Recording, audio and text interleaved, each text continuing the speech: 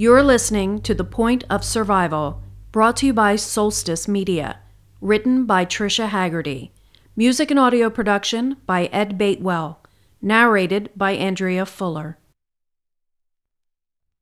Episode 8. The girl finally reached the field house after what felt like an endless journey through blinding smoke and dust. She burst through the doors of the Gallery of Champions, the thoroughfare between the field house and the pavilion, and untied her makeshift t-shirt mask, gasping for air. Standing among all the trophy cases and prize ribbons were about 20 or 30 students and teachers, poised for attack. "It's okay," she choked, holding up her arms defensively.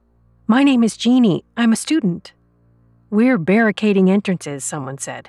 "You got here just in time." "You can't," Jeannie said. "Others are coming." "If they're not here in 2 minutes," a guy told her, "then they're out of luck." A group of guys approached Jeannie and gave her a good scrutinizing, head to toe, to make sure she hadn't been recruited. "Gil Berger, Dr. Gil Berger? Anyone know who he is or if he's here?" she asked. A girl from the back spoke up. "They're in the weights room," she said. "The school president's with them."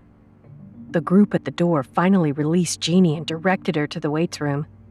There, by the cardio machines, Trent and Kyle were having a private, heated discussion away from the group. "You could have gotten him over the skywalk," Kyle hissed. "Dragged him if you had to." Trent snarled at him. "No offense, Mr. President, but I'm not risking my life here. It's every man for himself." "Cody was a good guy. You just left him," Kyle said. "That kid was on death's door," Trent whispered. "He would have never made it all the way to the field house. We would have all been killed or captured trying to save his ass. We agreed on this." Kyle corrected him. "We agreed that we would sacrifice Cody only if the group's safety was in jeopardy. Our group was long gone by then." "You could have saved him yourself if you weren't up Sid's ass," Trent shot back. "Are you kidding me, dude?" Kyle shouted. "Say it again. I dare you." Gil came over and got between them. "Settle down," he told them. Just then, Jeannie reached the entrance of the weights room. "Is Gil Berger here?" she called out. "A girl named Sid sent me." Kyle pushed past Trent and raced over to her. "Where is she? Is she here?" Jeannie shook her head. "I just left her at Connery Hall. She said something about a greenhouse. I don't know." Kyle ran a hand through his dusty hair. "Are you kidding me? You let her go to the greenhouse?" He took Jeannie by the shoulders and shook her. "What is wrong with you?" Gil sprinted over to Kyle and pried him off the girl. "Kyle, get a hold of yourself." Jeannie angrily pushed Kyle once Gil had his arms. "I am relaying a message, creep," she said, backing out of the room. "Wait, I'm sorry," Kyle said, his arms still in Gil's surprisingly firm grip. "Did she say anything else?" "I knew Ben, her boyfriend.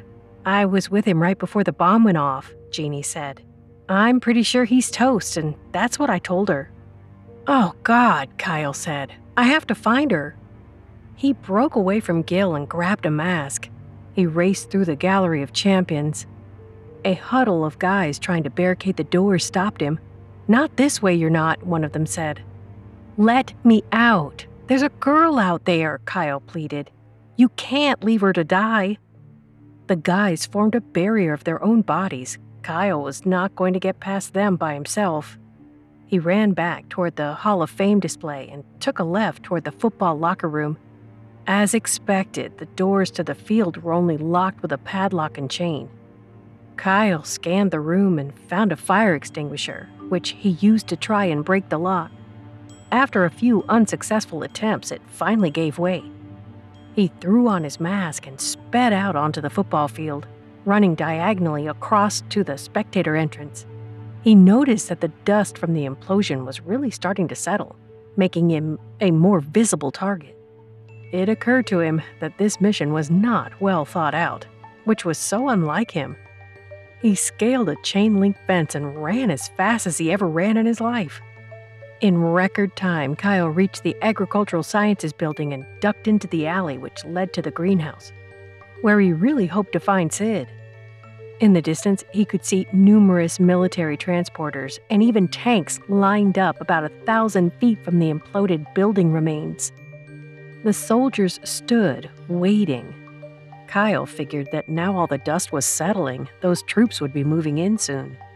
To his utter delight, Sid was sitting in a heap outside of the greenhouse, right out in the open.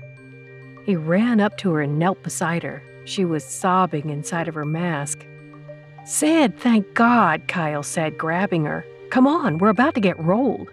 We've got to get out of here." He tried to pull her up, but she resisted. "Ben's not here, and he's not anywhere," she cried. "I'm going to wait for him."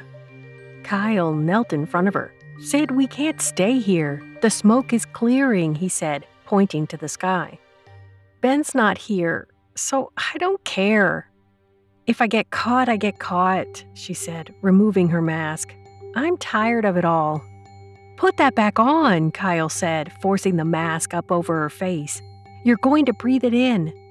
"So what? If I die, I die," she cried. "I don't care anymore." Kyle grabbed her harder. "Well, I care, and so does everyone else. You can't just give up. You have family, right?" Sid shook him off, feeling the sudden need to escape.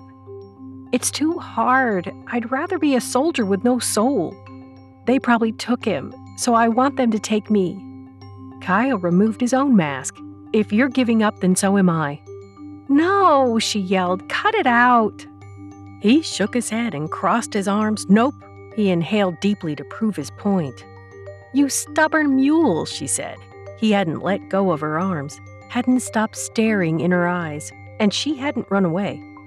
Their faces were just inches apart when suddenly a whoosh of air passed over their heads. "Drone!" Kyle yelled. Without thinking, they ducked into the greenhouse and shut the door. But the drone could still see them through the glass or detect their heat. Seconds later, it began to fire at them. They ran the entire length of the greenhouse to the door on the opposite end as laser beams shot right through the ceiling, exploding potted plants and tearing through bags of soil.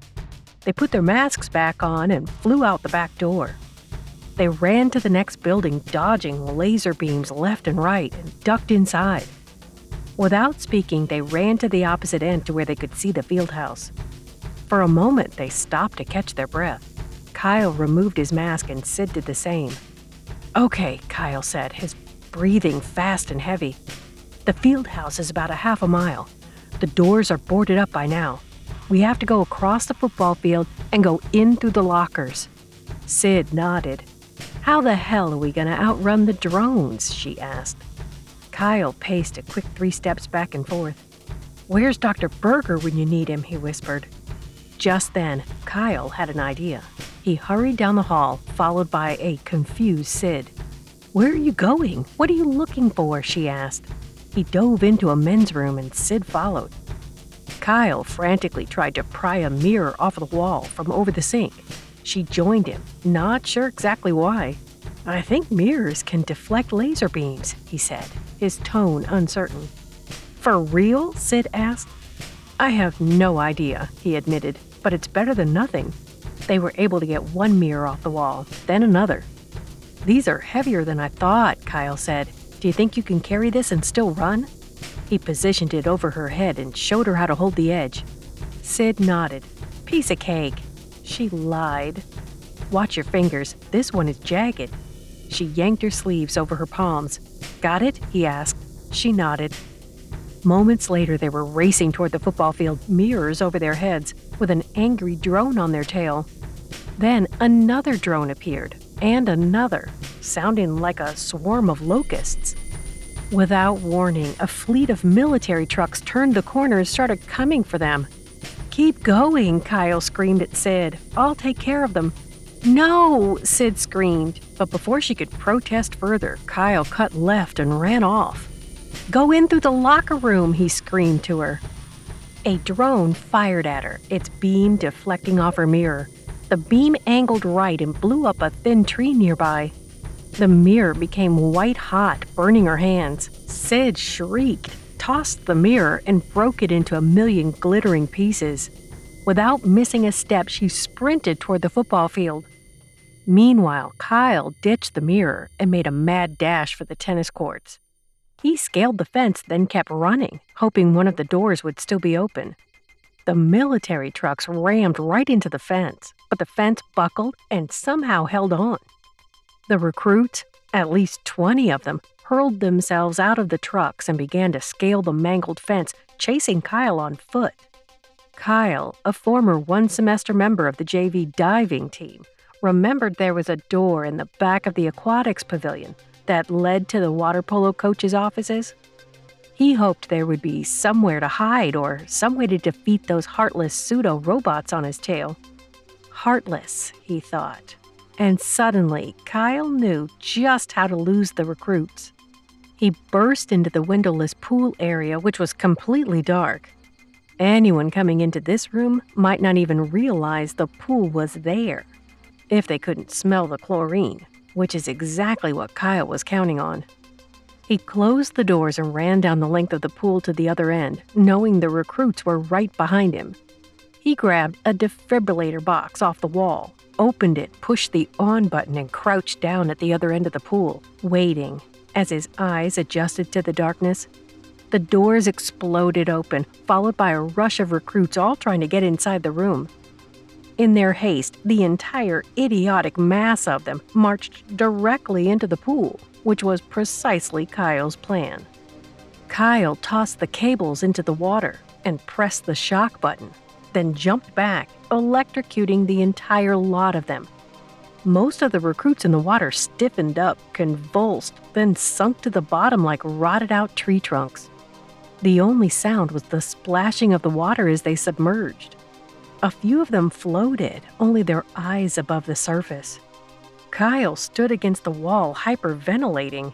"That crap worked," he laughed. But his relief and self-aggrandizing were short-lived when he remembered that Sid might still be out there, alone. Moments later, he was cutting through the indoor squash and volleyball courts to the southeast end of the main field house. It took him 5 minutes to finally reach the rest of the group, but since he wasn't sure if Sid had ever made it back, it felt more like hours. He burst into the weights room, breathing hard and heavy. Sid turned around and dropped her chin to her chest. "Thank God," she whispered, then walked up to him and they hugged enthusiastically. "I wasn't sure you," Kyle began, and Sid nodded. "I know," she told him. She winced in pain when he tried to grab her hands. He looked down and saw that they were singed with angry red blisters.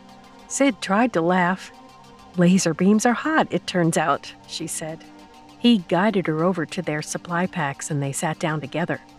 "You have to get these taken care of," he said. "Wait," she said, before letting Kyle treat her burns. She gingerly reached her hand into her pocket and removed his letter, handing it to him. "No, you keep it," he said, but Sid forced it back into his hands. "I will not," she said. He looked at her, wondered if she'd read it, wondered what she meant. But then Jeannie came over and sat by them. "You guys look cozy," she said, her voice a tad sarcastic. Kyle looked puzzled, but Sid understood the subtext. "Yeah," she said, matching her tone. "It's been a real party." Sid hopped up and marched off. "While you were off being Mr. Hero, we were here making weapons and stuff," Jeannie told Kyle, pointing to their new stockpile of sports-related weapons. There were baseball bats, lacrosse and field hockey sticks, and all kinds of medieval-looking flails made with sticks and chains and weights on loan from the weight room. "You know she has a boyfriend, right?" she said. Kyle gave her a scornful eye.